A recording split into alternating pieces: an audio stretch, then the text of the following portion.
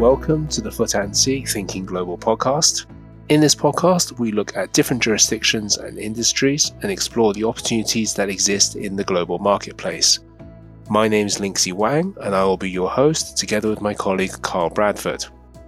Linksy and I are members of the International Committee here at Ep.1, and we work on a lot of cross-border transactions that involve both inbound and outbound investments with the UK.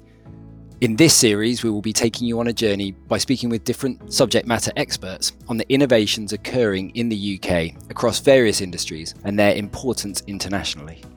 For this first episode, we will be speaking with Eliki Zeri, who is an energy specialist and a member of the Energy, Project, Infrastructure and Construction team at Ep.1.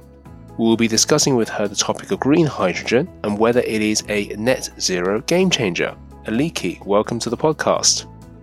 Thank you both for having me. There has been a lot of interest around green hydrogen, and I'm very pleased to be joining you this morning to talk about it. Thank you for joining us. To begin with, can you provide us a bit of information about yourself and also the EPIC team? Yes, of course.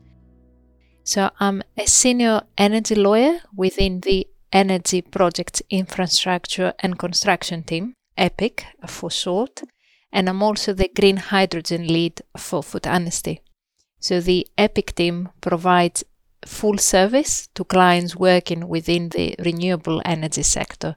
And green hydrogen is one of the areas we're particularly focusing on. Thank you. And just to kick us off, could you just explain to us what is green hydrogen and how does it differ from the spectrum of other hydrogen colours that exist out there? Yes, of course.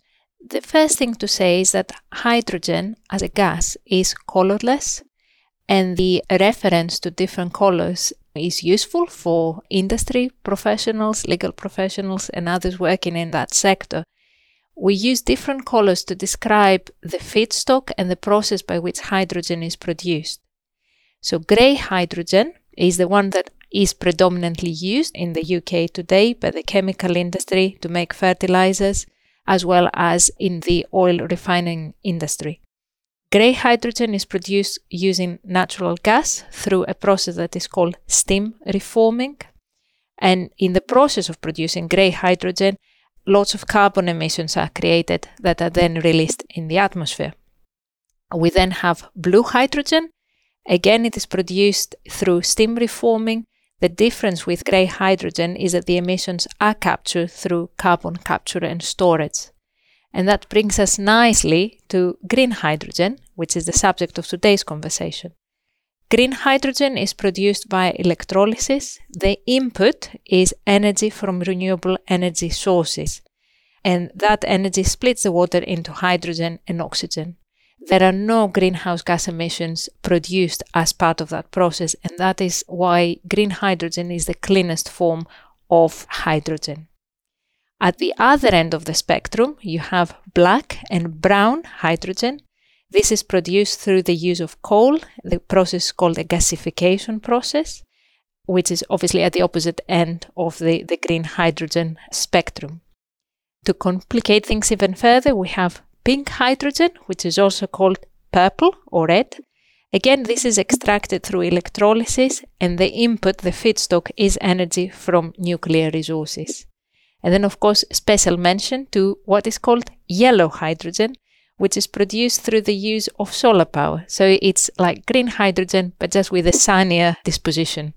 Wow, thank you for that very detailed explanation. It's very helpful to know the different spectrum of colours of hydrogen and how that applies within the various industries.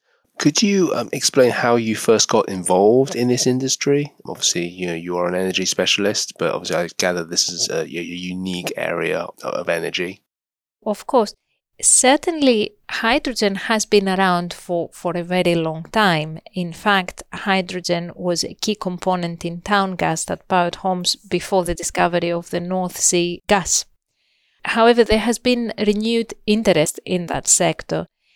Back in November 2020, the then Prime Minister Boris Johnson published a 10-point plan for a green industrial revolution.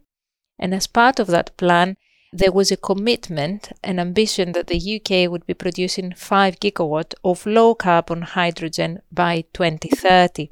the emphasis been very much on blue hydrogen.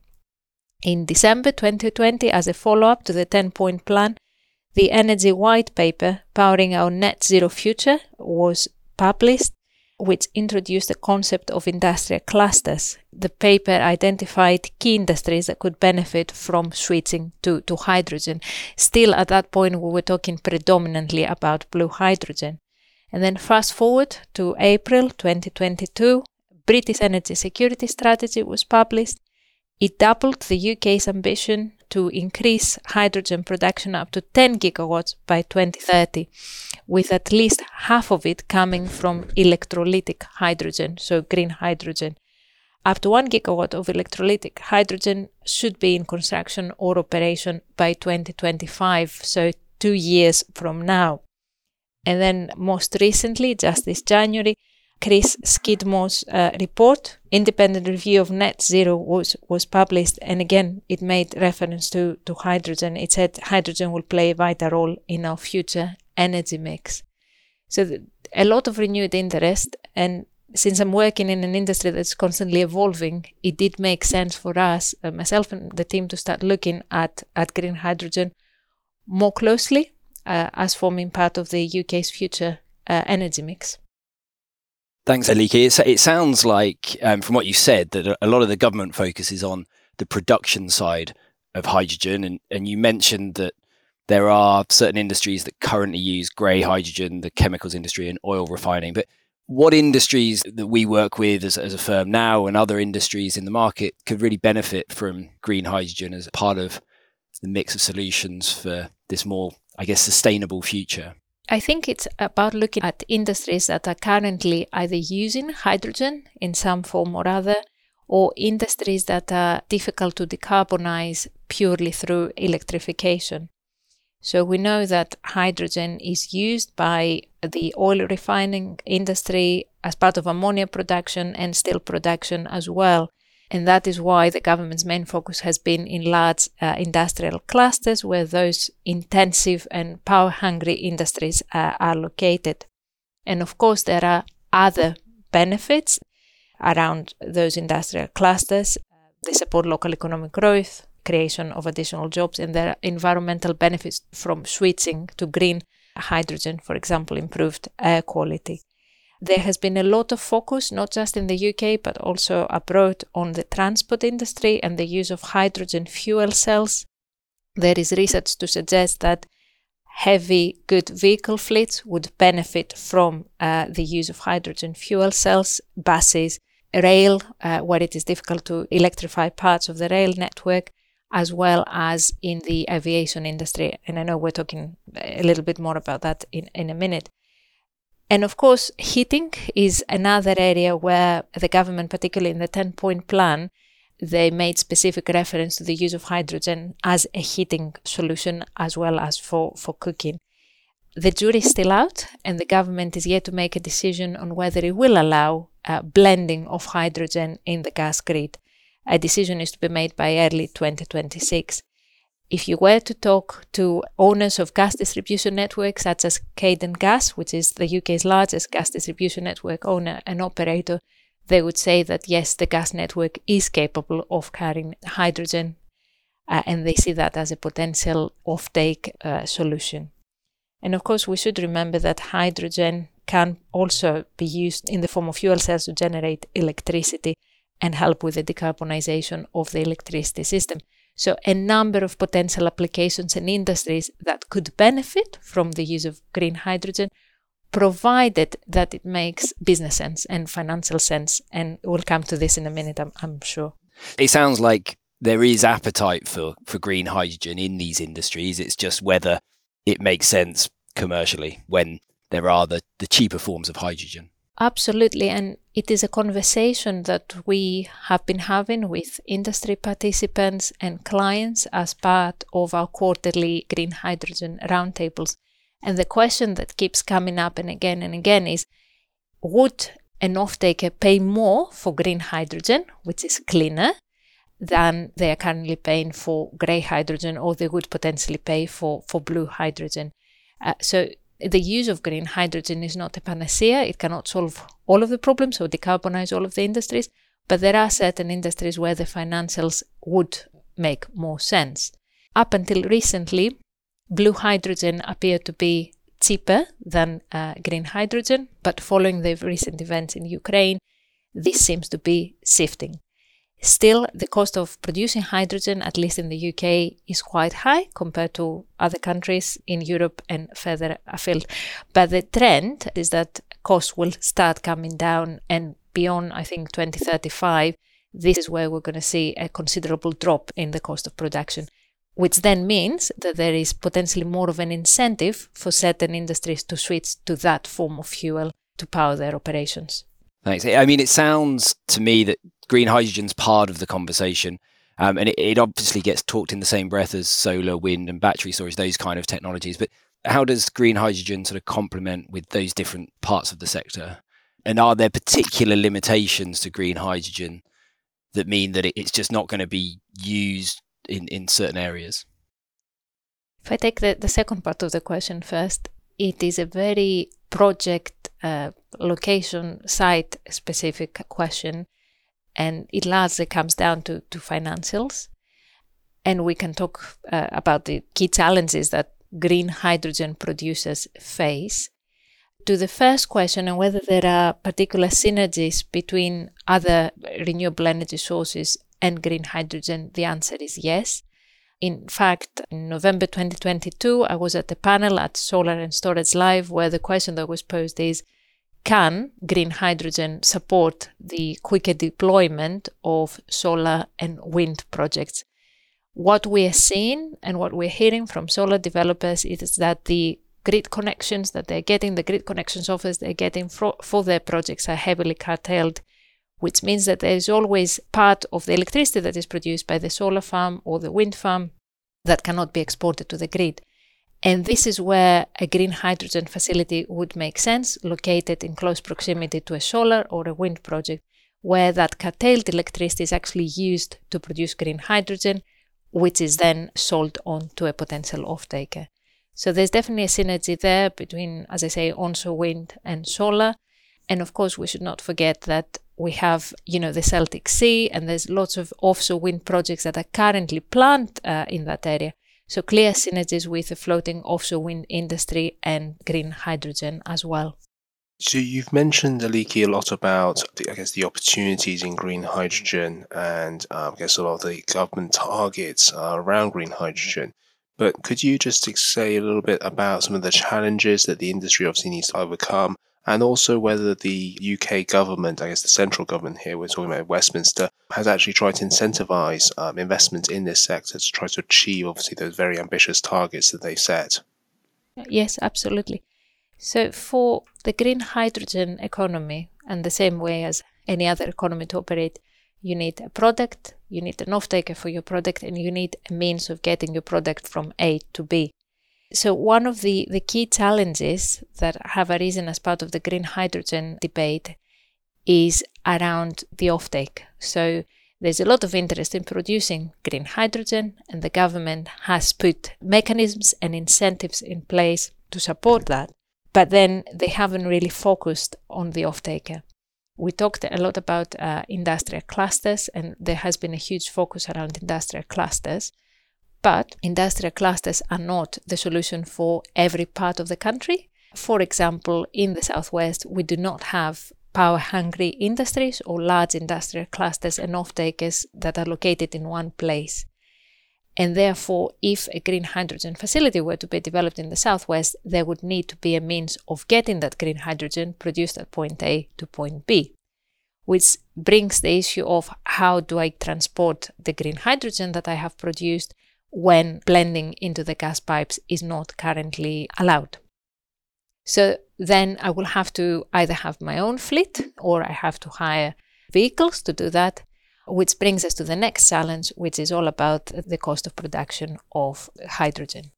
Now, I do not have specific statistics for production of green hydrogen, but I do have, information from the International Renewable Energy Agency. They published an action plan in 2021, And they've highlighted as part of this action plan that as of 2021, the cost of producing hydrogen, not just green hydrogen, but hydrogen in the UK was around $5.4 per kilogram. Having spoken to industry players and clients who are looking at green hydrogen specifically, they're telling us that the cost of production is a lot higher.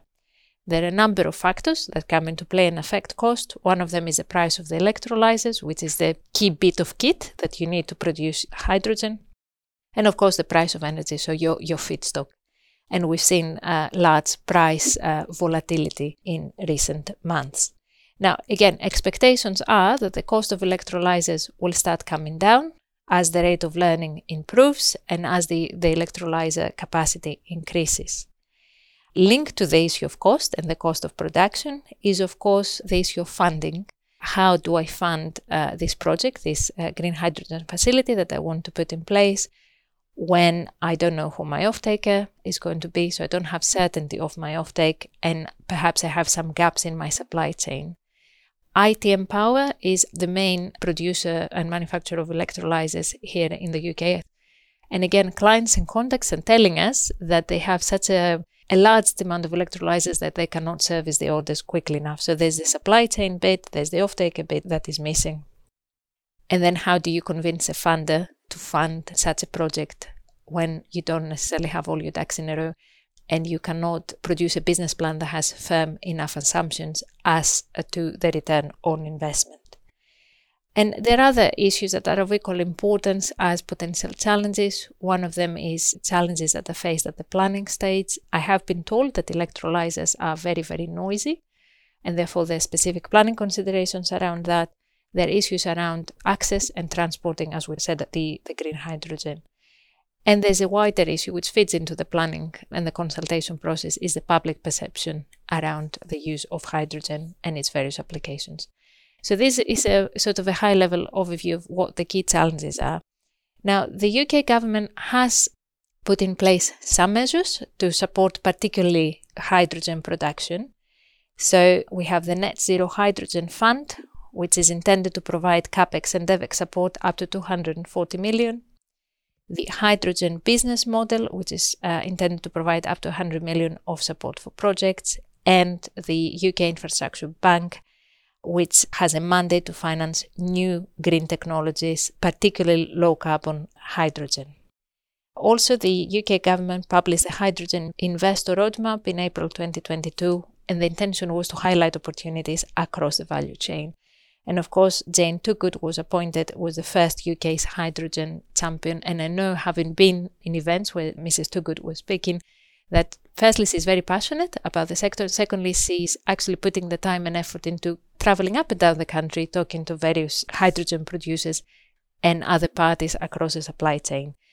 Mrs. Toogood is intending on publishing a report which will be issued to government, I believe, this month, setting out her findings about how the green hydrogen economy and hydrogen economy is faring and making some very, very specific recommendations. That aside, and despite the fact that we have this framework of support, the industry would like more certainty around, the government's plans. It very much feels that the government is perhaps becoming a bit agnostic on the blue and green hydrogen debate. And there is a sense as well that the focus is very much on large-scale project. So there is some support. Whether that support is adequate or not, what we're hearing is perhaps not. The first electrolytic hydrogen allocation round, which is the process through which hydrogen producers have to go through to be awarded a contract and government support, has just been completed, and we're just waiting to see the results. We know that 41 projects were submitted as part of this first electrolytic allocation round. We need to see what projects get through to the next stage. And the next stage is where the project promoter, the hydrogen producer, will be contracting with the government body for a specified level of support. The mechanism is very much similar to the contracts for difference. For those of us who work in the energy industry will be aware of the issues around the contracts for difference. So very similar mechanism. But as I say, we need to wait and see what comes out of this first electrolytic allocation round and which projects get support before we can say, yes, the government is doing the right thing, or no, perhaps they could be doing a little bit more. I guess they could always be doing a bit more. It sounds like given the size of the projects and those funding issues that you talked about, that it really is something that has to be, I guess, pushed through by government to overcome some of those obstacles. Are there particular countries that are leading the way with this, and are there, I guess, global opportunities for green hydrogen? So the US introduced the Inflation Reduction Act, which provides significant tax credits to producers of green hydrogen. So this is at the moment very much the place to be. Canada is also expected to follow with a similar scheme, which is expected to be announced in spring 2023. And interestingly, in Europe, Portugal has a slightly different model. So they have established a government body that will purchase hydrogen produced by hydrogen producers and then sell that hydrogen on to gas suppliers. It sounds like what they're offering is a guaranteed offtake, which is what is missing in the UK. And again, there are other measures that other countries have introduced to support not just green hydrogen production, but potentially export opportunities as well. So the Netherlands was the first country that introduced guarantees of origin for green hydrogen. But the idea is that the EU will follow suit with its own system of guarantees of origin. So that opens up export opportunities as well. And yes, there are opportunities there, provided that the green hydrogen economy in the UK takes off and, we come close to achieving those high targets and ambitions. But also there are opportunities for lessons learned and opportunities for us of the government to look at what other countries are doing and how they're approaching the issue, and perhaps bring some of that knowledge back. All that said, I do think there is an opportunity for investment in the UK and for green hydrogen projects in the UK. Certainly, there is an abundance of renewable energy projects, and as I said, a lot of those projects have curtailed export, so there is a good synergy and opportunity. There are a number of industrial clusters that have been set up, for example, the East Coast Cluster, South Wales Industrial Cluster, and HyNet North West. And again, despite the fact that the focus is mainly on blue hydrogen, there is a learning piece around that. Blue hydrogen can pave the way for a more established supply chains than then green hydrogen can piggyback off. Great opportunities in the Celtic Sea. I've already mentioned the floating offshore wind projects. And of course, we have the Morocco-UK power project with the pipeline bringing a lot of power and electricity at North Devon. So I do think that there's a lot of opportunity still in the UK, but keeping an eye out on what other countries are doing and perhaps learning from the good and the bad, I suppose. Yes. And I guess that there are certain industries that almost rely on that globalization of the hydrogen market. I'm thinking particularly ports, and you touched on it a little bit earlier, but there's obviously seaports where, if we're going to decarbonize boats and ships that are sailing around, they need to be able to have hydrogen at the next port that they go into. And the same for aeroplanes. I know Airbus and Bristol Airport have started a partnership, and EasyJet, I think, are also looking at hydrogen as a way. But I guess it only works if there are lots of these hubs globally. Absolutely. And the aviation industry, particularly here in the Southwest, are really leading the charge. So Hydrogen Southwest is a coalition of organizations which started from the aviation sector. So Bristol Airport, Airbus, EasyJet, I believe, were the founding members. And since the Hydrogen Southwest coalition has been set up, they've brought other industry players into the fold, such as Wells & West Utilities, Wessex Water, and the Bristol Port Company. And there has been a lot of press on the news. So in December 22, Rolls-Royce and EasyJet announced that they will be testing a jet engine that will be using hydrogen produced from tidal and wind power. And again, Airbus, on their website, there's a whole section about the use of hydrogen for hydrogen propulsion and synthetic fuels as well. And I think they mentioned that they've got a hydrogen-powered fuel cell engine currently in development. So certainly the aviation industry has realized that they have a significant environmental footprint. And one of the ways they could address that is through the use of hydrogen, including green hydrogen. Excellent. I guess, it's a catalyst for further innovation and research and development. And maybe that's the area that would be of most interest going forward if we can kickstart the green hydrogen economy here. Absolutely. We talked a lot about challenges, we talked about opportunities and what the government is doing. But again, the government time and again has emphasized the need for private investment in the sector to achieve those very, very ambitious targets. And when we look at what the private sector needs to do to attract that investment or support the green hydrogen economy, I think there are two things. One is a leap of faith. As we said, there are lots of challenges and lots of unknowns. And we need to remember that electrolyzers, which are the main bit of kit that we need, the technology around those is constantly evolving. So there is quite a lot of unknowns on that, which then fit into your business model. If you're a green hydrogen producer, how do you have, as I said, a robust business model? And the other thing that's very important is collaboration. And we've seen that in the hydrogen sector and in green hydrogen, a lot of talk about joint ventures, either in the corporate sense, where you set up a separate JV co, or in the sense of contractual arrangements where different parts of the supply chain come together, whether that's your electrolyzer manufacturer, the party that has the land, the party that has the contacts in the market and brings the off-takers. They all come together to create those hydrogen projects.